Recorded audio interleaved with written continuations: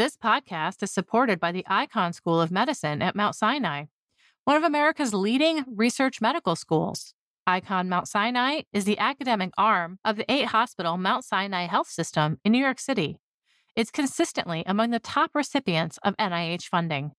Researchers at Icahn Mount Sinai have made breakthrough discoveries in many fields vital to advancing the health of patients, including cancer, COVID and long COVID, cardiology, neuroscience, and artificial intelligence. The Icahn School of Medicine at Mount Sinai. We find a way.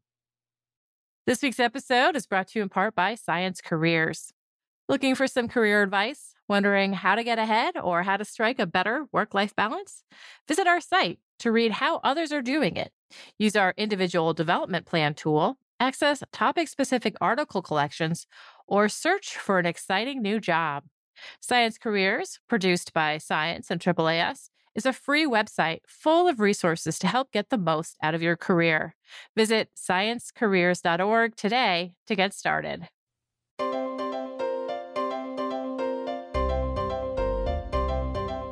This is the Science Podcast for August 4th, 2023. I'm Sarah Crespi.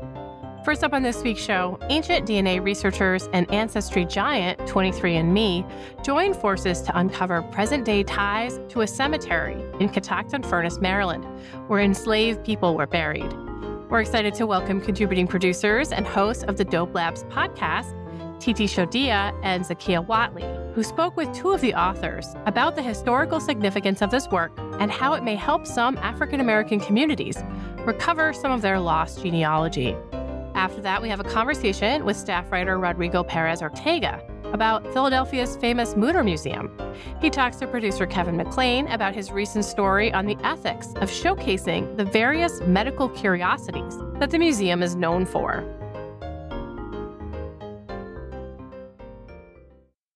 Just a reminder, we have a special segment from the hosts and producers of the Dope Labs podcast. We're so happy to have them here talking about a paper published this week in Science. I'm Zakiya Whatley. And I'm Titi Shodiya. And together we host Dope Labs podcast, which explores the intersection of science and pop culture. And today we're looking at some science that happened in the state of Maryland. Yes, and Maryland is my home state, so I'm really excited about this work. This work is focused on the Catoctin Furnace.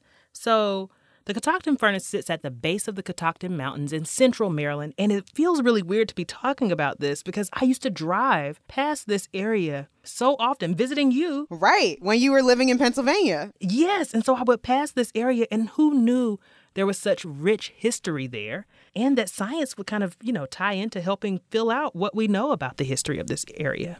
And the history that you're talking about is that in the late 18th and 19th centuries, there was 271 enslaved and an unknown number of free African Americans that were working at Catoctin Furnace. The Catoctin Furnace is an iron-working facility. So the furnace was built in 1774, and by 1776, it was used to make ammunition. Right. And it was really interesting because they also supplied munitions to combatants for the Revolutionary War. And beyond cannonballs, this furnace supplied iron that was used in households as America developed. The Catoctin Furnace was initially operated by enslaved African Americans, and eventually the furnace and its grounds were operated by both enslaved and free African Americans. As time went on, though, the furnace shifted to employing white workers, and the enslaved African Americans were kind of forgotten. Back in 1979, there was a new highway construction in the same area as the Catoctin Furnace in the nearby burial grounds. So stewardship of the recovered remains was handed over to the Smithsonian, and they started the forensic research. Normally, if you were looking at remains or wanting to do any kind of genetic study of remains, you would ask the family if you could have permission. But the Catoctin Furnace Historical Society hasn't been able to make much progress with identifying descendants. And so that's what makes this work really important, because they've been able to answer some questions that the Historical Society and the greater Catoctin Furnace community had.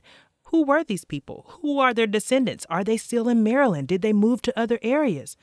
This work combines anthropology, history, genetics, and genomics together in this really nice package that I think is just amazing. We spoke with two scientists from the study to get a better understanding about how this work came to be, the ways science and history can serve each other, and how that impacts our current understanding of the lives of people whose stories have been erased from the history books. We spoke with corresponding author David Reich, who gave us some insight on the impacts of this research. The first question we had was how the Catoctin Furnace became the focal point of this research.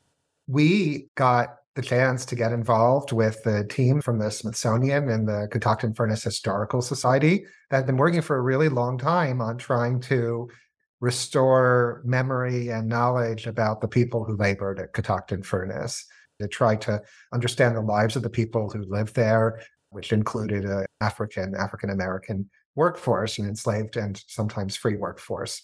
We spoke with the first author of the paper, Aideen Harney, about some of the major goals of this work with the Catoctin Furnace Historical Society. Catoctin Furnace Historical Society has done, so much work digging into the kind of legacy of the Catoctin individuals, and they just really couldn't find anyone in the local community that had a family history that traced back to enslaved African American. And so, their questions that they came into this with is that because descendants of the Catoctin individuals just didn't stay in the area? Maybe, as slavery ended, were they sold to other areas, like down to the south? Did they gain their freedom and decide they wanted to go elsewhere? Or is it that they actually did stay in the area, but just the family knowledge of that history was lost to time?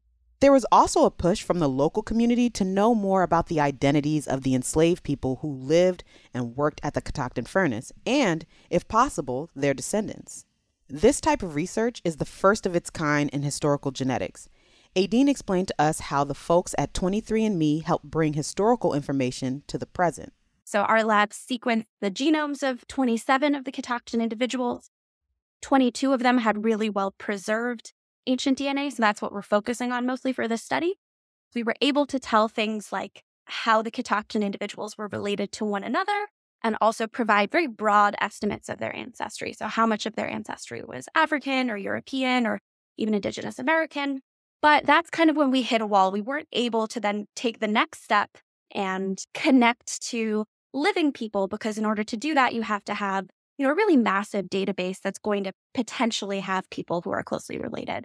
And that's when 23andMe got involved.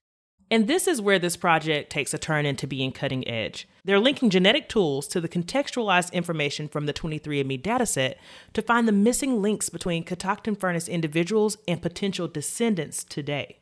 We are wedding two very powerful developments of the last decade. One is direct-to-consumer ancestry companies, which have created these massive databases and statistical method frameworks for finding these close relatives from DNA, that some of whom you didn't know about. This whole study is done on just over 9.2 million consenting 23andMe research participants. So these are people who have opted in to participate in research.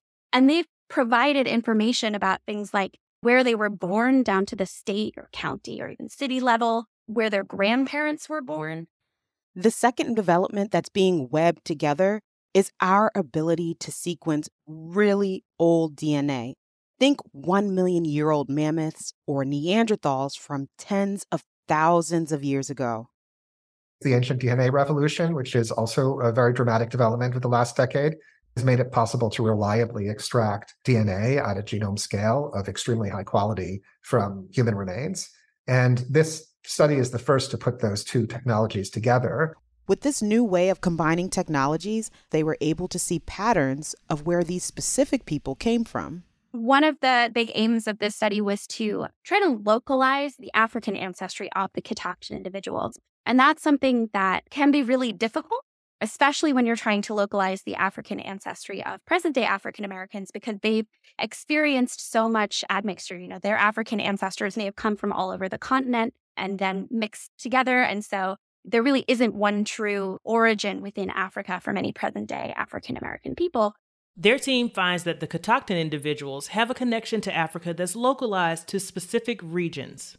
We can see that the people at Catoctin Furnace were not connected equally to all parts of Africa. It was a non-random distribution from that. There was a lot of people whose relatives were only in Senegal and Gambia area, some people whose relatives were only in the Angola area, and not a lot in between. So what you're seeing is people who were the first generation, people brought across the Atlantic, or the second generation, and we're seeing where they came from. And once you start diving deeper into the history of specific communities, you can define those patterns more and more. What's really interesting is that we see these connections to Angola and Gambia. When I talked to Aideen, she said at first glance, these findings of genetic linkage don't line up with the patterns of the larger Chesapeake Bay area. But if you look closer, they are consistent with historical records seen at the Maryland level of incoming slave ships.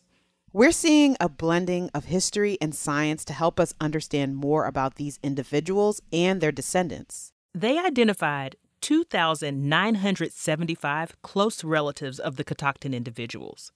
That means that 2,975 people shared at least 30 centimorgans of identical by descent DNA with the Catoctin individuals. But what is a centimorgan for real? A centimorgan is like a unit of measuring DNA. So you can say 1 centimorgan is roughly about 1 million base pairs. So the 30 centimorgans of identical by descent DNA between the Catoctin individuals and their close relatives means that they're sharing 30 million base pairs. And when you consider 30 million base pairs in the context of the human genome, that's about 1%. Like many in the Maryland community were wondering, there was a strong Maryland link with the descendants of the Furness. The research found that one of the highest concentrations of those close relatives is in the Maryland area. And that suggests that some of the Catoctin descendants remained in the area even after it was closed. If we zoom out a little more, this study also found over 41,000 genetic relatives with the Catoctin individuals in the 23andMe database. There's all sorts of applications in terms of being able to learn about economic patterns, social patterns based on this type of analysis. You can ask the questions like, for a particular community, where did their descendants end up getting distributed? And how does that differ or not differ from what's recorded? Because the written histories are often biased stories. This is such a powerful tool to look at our past. I think it's easy to hear ancient DNA and, think back thousands of years. But there's so much to learn in the timescale of just hundreds of years and even decades too. So much information has been lost to history. And here we're seeing science informing history, but there's also plenty of instances of where history can inform or at least confirm scientific findings and even present new hypotheses. Aideen explains how they formed a new hypothesis after not identifying genetic fathers or grandparents among the remains of the Catoctin individuals. One thing that you could interpret from that is that family groups may have not actually been kept together at Catoctin Furnace. And, that's something that is well known within, the history of enslavement in the United States, that family groups were broken up, although there is some suggestion that within iron furnaces, they did actually try to keep family groups together more than in agricultural settings. So that was, one thing to kind of consider. Maybe we're not seeing these family groups, but the alternative hypothesis that Elizabeth Comer from the Catoctin Furnace Historical Society discovered is that these burials were actually conducted by Moravian ministers. And within Moravian burial customs, they would actually bury people in what they call burial choirs. And so you would have women and children buried together, and you would have adult men buried separately. So it is also possible, because the entire cemetery wasn't excavated, that we just haven't excavated the part of the cemetery that contains fathers and maybe even people with more distant relationships. I love this because it shows that it's not a one-way relationship between history and science. Yes, so in this case, where science had a gap, they didn't see genetic fathers or genetic grandparents, the historical record added some additional context to help them understand why, or at least give them some possibilities. So all of this just makes me think about all the information and identity that's been lost over time in the African American community. And this work can start to give back what was stolen. Okay, so this was used for tracing genealogy for African Americans in a specific location. Now imagine using this tool more broadly. What will change the way we think about the world is the discoveries of patterns that you can see in these people's DNA. This is a tool applied for the first time in African Americans, but for other communities too. You could compare to something like the 23andMe dataset and see, where does this Japanese American community or South Asian community, how are their relatives distributed? So technically, it's really exciting to be able to sort of use this type of methodology. One can imagine doing something that would be actually systematically and sociologically meaningful that could really contribute to learning more about the formation of the African American community in its early stages when people's heritages were intentionally being taken away from them. People lost their languages intentionally. They were separated from their children intentionally, and so on. So this is a way of learning about the patterns by which that occurred and connecting people back to ancestors and origins. With all that we've learned so far, what's next? What are the next steps to keep advancing? My hope is that eventually direct-to-consumer ancestry testing companies will be able to tell people who are curious about their history, not just who else in their database they're related to, but who else in the ancient DNA record they're related to. In 23andMe, 4.25% of all African Americans are close relatives of one of the people buried at Catoctin. And it's much, much lower for white people. It's only 0.25%. So there's a moderately good chance, about 1 in 25, that random African American person is going to actually be connected to this one site. If we study 25 sites like this, and that data is available, a person doing testing will start with a good chance seeing relatives amongst the historical DNA. And there's a real person here. There's a photograph of where they were buried. I can learn a little bit about the history of this place. And this is a person who lived in 1760 at a time when it's very hard to trace back your ancestors. I think that that's part of reclaiming history, agency in communities that often aren't able to track that very easily. This combining of technologies is the first, but we know it won't be the last of its kind. It's so important for these untold and erased stories to be brought to light because it helps our understanding of the lives of these people and dignify the lives of these people. Thank you to Dr. David Wright and Dr. Aideen Harney for taking the time to talk to us about this. I really recommend that you check out their paper, The Genetic Legacy of African Americans from Catoctin Furnace. I can't wait to see what's next. Thanks again to Titi and Zakia. If you have a chance, you should check out Dope Labs podcast. They've covered genealogy and so many other stories at the intersection of science and pop culture. And stay tuned for our conversation with Rodrigo Perez Ortega about the Mütter Museum's controversial collections.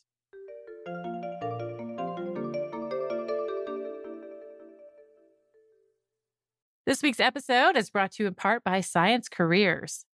Change your job, and you might just change the world. For anyone who's looking to get ahead in, or just plain get into science, there's no better, more trusted resource than Science Careers. And it's free.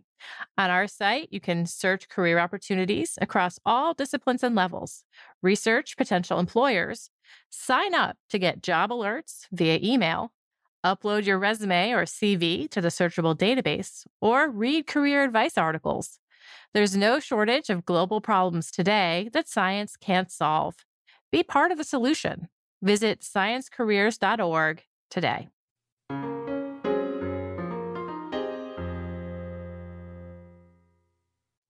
The Mütter Museum in Philadelphia is known for its vast collections of truly unique medical specimens. A tumor removed from Grover Cleveland's mouth, hyper-realistic wax molds of smallpox infections, and the largest human skeleton in North America are among the thousands of items on display. But like many museums, the Mütter has faced scrutiny over how some items were obtained and whether they can ethically be displayed, prompting its new director to call for a full review of its entire collection. And now that review is receiving criticism of its own. Here with the story is staff writer Rodrigo Perez Ortega. Welcome back to the podcast, Rodrigo. Hi, Kevin. I'm glad to be back. Thanks for the invite. Great. So just to start off, can you explain a little bit more about what the Mütter Museum is and how it started? Sure. So the Mütter Museum, it's part of the College of Physicians of Philadelphia. It has a long history. So it started in the 19th century with a donation from Thomas Dent Mütter, a Philadelphia surgeon who operated on hundreds of patients with unusual anatomy. And now, it's a whole collection of more than 35,000 objects, everything from vaccination kits to surgery instruments, specimens in jars, in liquids, what they call wet specimens, wax models, and of course, skeletons of people. Because back then, these doctors who a lot of times, if they saw a patient with an unusual anatomy, like a deformity, a tumor, or something that was weird, they offered to operate on them in exchange to keep that body part for educational purposes. And that was the whole intention of the museum and the collection when it started, to have this collection so to educate other physicians and other students. And somewhere in the last century, around the 80s, it was opened up to the public, and it very quickly gathered this fandom of people who were fascinated by these specimens, you know. But the whole purpose and mission of the college and the museum is to display this variation of the human body with an educational purpose. Yeah, and so the museum is sometimes described as a museum of oddities, as you're sort of getting at. And I think it's easy to forget now that we have so much information at our disposal that some of these specimens, they've been an important record to train physicians, and some of them even still have that importance, right? Yes, exactly. I think the whole mission of the college, education, and really display, you know, how the human body can have so many variations. As one researcher put it, Molly Zuckerman, who is a bioarchaeologist, she specializes in kind of like the scars that syphilis leaves on the body. I don't know if you've seen it, but I didn't know this, but you know, these infections leave like marks on the skeleton, on let alone the skin, right? And she told me, you know, the Muir Museum has all these wax models of what syphilis looks like, and they're very realistic. They made these wax models to show physicians at the time what it looked like. And nowadays, syphilis is rare, you know, it's still there. There are outbreaks, but physicians in school now, as students, they don't learn what it looks like. Right. It would, in most cases, get treated before you would get to the stage of the scars. Yes. And physicians don't know how to recognize it. So they either don't diagnose it or misdiagnose it. And it's important to have this record where you can go, and even the public can go and see what it looks like. And I think that the key here is that all these specimens have to be contextualized. And I think that's one of the realization nowadays from the leadership, that perhaps some of these specimens are not properly contextualized. Yeah, you wrote about some examples of specimens that are displayed as spectacles rather than as medical records. One of the most famous specimens is this megacolon, right? This ginormous brown colon. It's 4.2 meters. It's giant, and there's a lot of pictures, and there's even, you can buy a plush toy of it in the museum store. Yes. Oh my gosh. So this was a man, 20-year-old man, who performed at a freak show, and he was named Balloon Man, you know, in Philadelphia. And then he died in 1892 of constipation. The proper name is Hirschsprung's disease, you know, which causes the colon to really, really get big. This body part is preserved and is on display there. And, you know, one researcher told me right now, as it is displayed, it's kind of like a circus, you know, like, oh, look at this object and how like weird it is, you know, when it really should be a witness of the suffering of this patient. So it's just in the way of how you display things, how you contextualize them. By all means, the Muir Museum is not alone. A lot of museums that handle human remains, not all of them have them on display, right? But I think there's been a reckoning of just having respect for these remains, for their cultures, and how also to start thinking how they were obtained, and if they were obtained in an unethical way, what to do with them, right? So at the time, a lot of these, for historical reasons, especially in the US, all these doctors were used to, claim bodies that were like family didn't claim them. And most often these bodies were of Black people, of poor people, vulnerable and marginalized people. Those bodies are now on display. And there was never at the time any discussion of consent, whether these people in their life consented to donate their bodies to science, let alone to be on display in a museum, right? But there are also very recent donations, people who are fascinated by the Muir, they have a connection to it, and they wanted to donate their body parts. There was one patient who had acromegaly, which is a condition, a hormone condition, and it basically caused his heart to get very big. So he had a heart transplant, and he decided to donate his heart, his enlarged heart, to the Muir Museum to be on display, to not only serve as an occasion material for physicians, but also the public, right? And that he gave full consent to be on display. So it's just like a case-by-case basis. And of course, this is a large collection of more than 6,000 specimens of human remains, right? So it's tough what to do. Yeah, I mean, so what's going on with this ethical review that they're doing? How did that whole process start? Why are they reviewing all of their collections? There's many things happening. So the museum got a new director, Kate Quinn, last year. And among many things, she decided it was healthy to have a review of the collection. It also happens that they got a new space. So they're gonna, work on basically renew it and make it updated because there's also a lot of things on storage. But this ethical review started with the online content. So back in the last weeks of January, the museum decided to take down all the videos from the YouTube channel because there was about 400 or more videos of the museum and also online images. That was just a review of like, do these videos or images show human remains? And if they do, what to do with them? So, for example, there was a video where staff jokingly were brushing the teeth of a skull. And today, that might not be appropriate or ethical, just out of respect of these human remains. Or they were drinking the liquid from wet specimens, again, as a joke. But, that's not appropriate for a museum, right? So it's just a review of that. But, museum members who are very passionate about this museum noticed, and suddenly they were very confused about this. Yeah, there have been some vocal opponents to this whole review process and advocates for the value of the collections. And I know that there's a lot of different perspectives involved, but why are people upset about the ethics review process itself? I think the main reason a lot of people are upset is because of the transparency.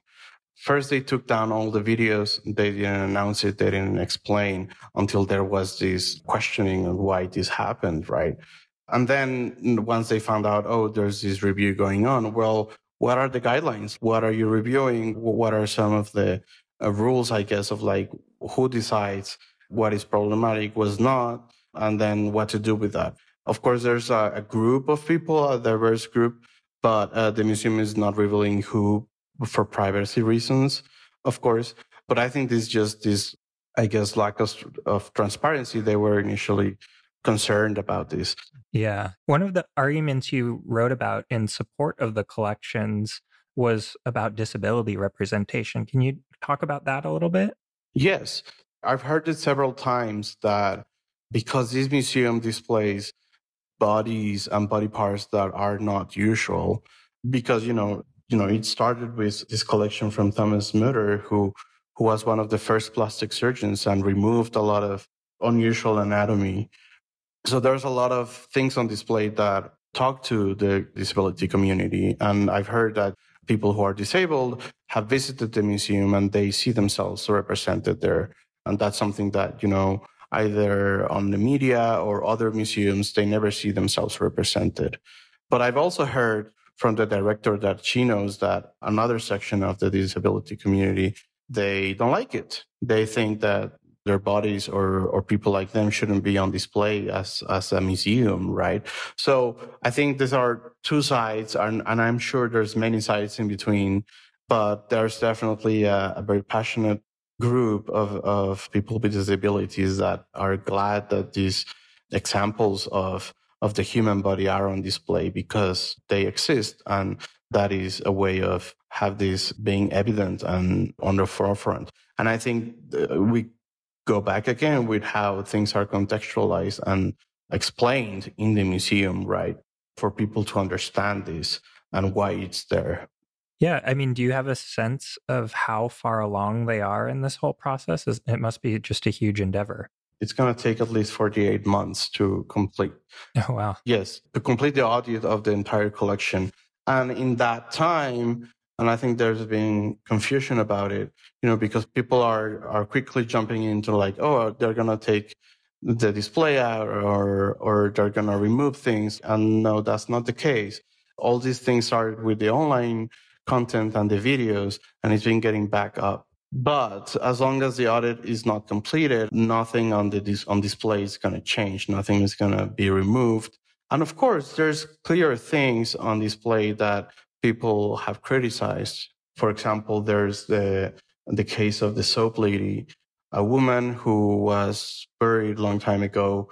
And because of the process of the soul that she was in, she was covered later with this thing called corpse wax or adipocere, which is this fatty substance that forms in warm, alkaline, and airless environments. For some reason, they were, I think, relocating a church and the cemetery where she was buried. And then this researcher, physician, anatomist, Joseph Leidy in 1875 became aware of this body, and he lied to the gravedigger, saying that she was his grandmother, which was not true, and then obtained this body and then later donated to the Mutter. So they know this body was stolen or taken without consent, and yet she's displayed there. So yeah, Kate Quinn told me, yes, I personally believe that she should be buried again, but we don't have any ID of her or way to contact family members or descendants. So it's going to be up for the board to decide whether there's a strong medical reason or educational reason to keep her body on display or not. And then if it's not on display, then what do you do? What they're working on right now, and I think that's a priority, is to return the bodies or the remains they have of Native Americans, which by law should be returned. So far, they have returned 2, I believe, but still they have more than 50, and that's a priority. Yeah, I mean, it definitely sounds like there is a lot to evaluate, and there's a lot of things that are like clearly not right, and things that are in that gray zone. And I think this is important because, of course, this is a museum in Philadelphia. It's very dear to the locals and tourists as well. But it's also an example of what could or should be done at other museums, right? There's no blueprint on how to do these reviews. A lot of other museums are struggling and coming up with guidelines on what to do. And every museum is different. Every collection is different. So there needs to be a lot of discussions and decisions that might not please everyone, but I think in the long term are decisions that are taking into account researchers' perspective, the community perspective, and most important, having that respect for people that might not have agreed to be in the museums. So there's a lot of discussions going around, and I think especially from researchers and the public, there's this awareness now and demand for accountability in museums and other institutions. Yeah, absolutely. How does the Mutter compare with some of the inward-looking and evaluation that other museums are doing around the world? One of the things that I realize is that every museum is different. A lot of these collections are now no longer accessible for researchers unless there's a clear ethical reason and ethical review of what they intend to do. And they are also figuring out what to do in terms of repatriation or return of these human remains. The Mutter, for example, did return a skull that belonged to an Australian soldier when the Australian Navy requested it. And that was a case where somebody requested it, right? But it came from the descendants, not the museum itself. So I think there needs to be work there, and other museums are also working on that, on reviewing what they have and try to contact these descendant communities. But it's a case-by-case basis. There are organizations and associations that are actively working on coming up with guidelines. 2 of my sources are part of a task force on legacy collection at the American Association for Anatomy, and they're working on guidelines for other museums that can be flexible enough to adapt them for each museum on what to do with not only new collections, but very old collections that were inherited. And by today's ethical standard, it's not the best to have them on display or even accessible for research. Thanks, Rodrigo. Rodrigo Perez Ortega is a staff reporter at Science. You can find a link to the story we discussed at science.org/podcast. And that concludes this edition of the Science Podcast. If you have any comments or suggestions, write to us at sciencepodcast@aaas.org. You can listen to the show on our website, science.org/podcast, or search for Science Magazine on any podcasting app. This show was edited by me, Sarah Crespi, and Kevin McLean, with production help from Podigy. Huge thanks to the Dope Labs team for working with us on the Catoctin Furnace story. Jeffrey Cook composed the music. On behalf of Science and its publisher, AAAS, thanks for joining us.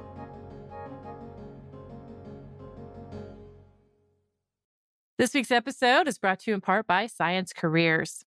Looking for some career advice? Wondering how to get ahead or how to strike a better work-life balance? Visit our site to read how others are doing it. Use our individual development plan tool, access topic-specific article collections, or search for an exciting new job. Science Careers, produced by Science and AAAS, is a free website full of resources to help get the most out of your career. Visit sciencecareers.org today to get started.